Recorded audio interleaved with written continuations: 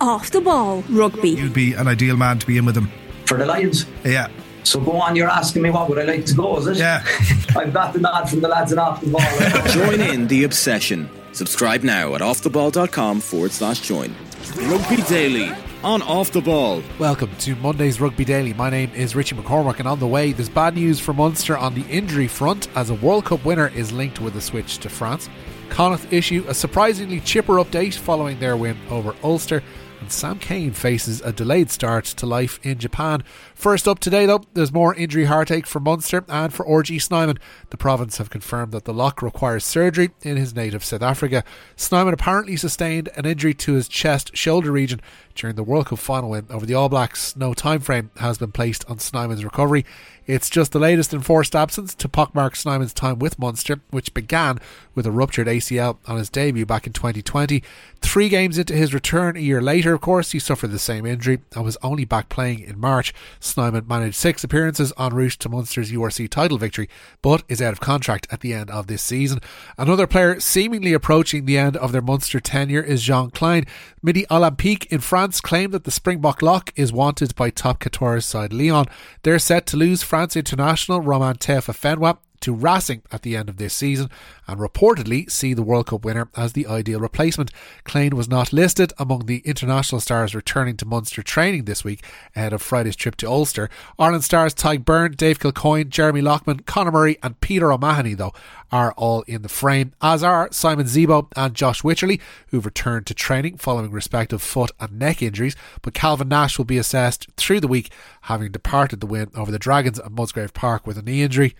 Connacht have escaped relatively unscathed from their 2-point win over Ulster on Saturday evening. Head coach Pete Wilkins says Quaylen Blade and Oisín Dowling are in contention for the first away game of the season, which is at Edinburgh this coming Saturday. Blade came off with an ankle injury against Ulster, while Dowling was replaced at half-time due to a calf complaint, but both are in contention this week, according to Wilkins. Seamus Hurley-Langton passed all of his concussion protocols after suffering a head injury in the first minute in Galway, and JJ Hanrahan is also back in the fold, having missed the Ulster game with a knee injury. Connacht have won all 8 of their home games of 2023 so far, but Pete Wilkins knows that their away form is something that needs addressing this season. It certainly is. We've looked really closely at our away game form. We've looked really closely at how we manage those away games, not just in the 80 minutes that we play in some of those games that we've probably underwhelmed in, been a bit underwhelming in, but also in terms of how we prepare for those games, what the week looks like, the lead-in, the travel, the time at the hotel. So we've really picked that apart. I don't think there's a silver bullet in there, but we're certainly looking at that really closely, and it's a neat challenge to have 3 away games in a row to try some of those things out and to see what kind of progress we're making in that respect as well. Edinburgh scored 3 tries in their defeat to Leinster at the RDS on Saturday, and the Connacht head coach was impressed by what he saw from this week's opposition.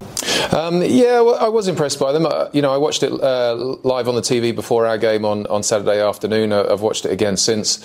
I think when you see an Edinburgh team at full strength, they've got a very dangerous back 3. Van der Merwe and Blair Kinghorn's I think a terrific footballer as well, whether he's playing at 10 or 15, powerful front row and a big scrum on the back of that. So we know their strengths. It's interesting to see how they're evolving this season under Sean Everett in terms of the type of rugby they played last season. I do think they're changing their identity slightly there, and I think they'll be stronger at home than probably they were away from home against Leinster. So they'll have their frustrations coming out of that game, and we know it'll be a massive challenge, but we're really looking forward to it. Leinster hooker John McKee and prop Michael Milne will be assessed prior to Sunday's trip to the Dragons.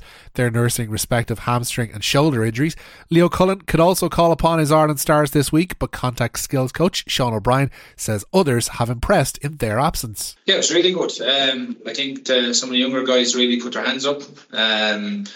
And again, a lot of experience over the last few weeks of even training in this environment, and obviously a few new campers as well got the opportunity to play and pull on the Leinster jersey. So it's been great in terms of developing those younger lads, and for them to understand what's needed at this level as well. It's a big step up going from even under 20s into senior rugby. So But they've applied themselves really well. They really put their heads down and worked hard, and hopefully they've learned a lot over the last month or two. Sam Kleyn has been given a 2-week ban for his World Cup final red card. The All Black captain saw a yellow upgraded to a red in the TMO bunker following a high challenge on Springbok centre Jesse Creel. He received a 3-week suspension from World Rugby, which will have the last week lopped off if Kleyn completes tackling school. Kleyn only agreed a deal to join Suntory Sungoliath in Japan last week and will miss their fixtures with Toshiba Brave Lupus and Panasonic Wild Knights as a result.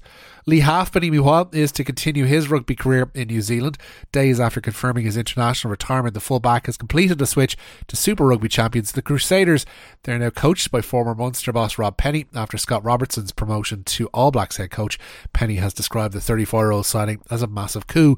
And another man on the move is All Blacks number 8 Jasper Wiese. Stade Francais have been linked with a move for the Leicester Tigers man. Wiese is into his 4th season with the Premiership club and was voted Players Player of the Year for his performances last season. That's it for today's Rugby Daily. Don't forget to subscribe to the OTB Rugby feed to keep this podcast coming at you Monday to Friday, free of charge. My name is Richie McCormack and I'll have more Rugby Daily for you tomorrow. Thanks for listening.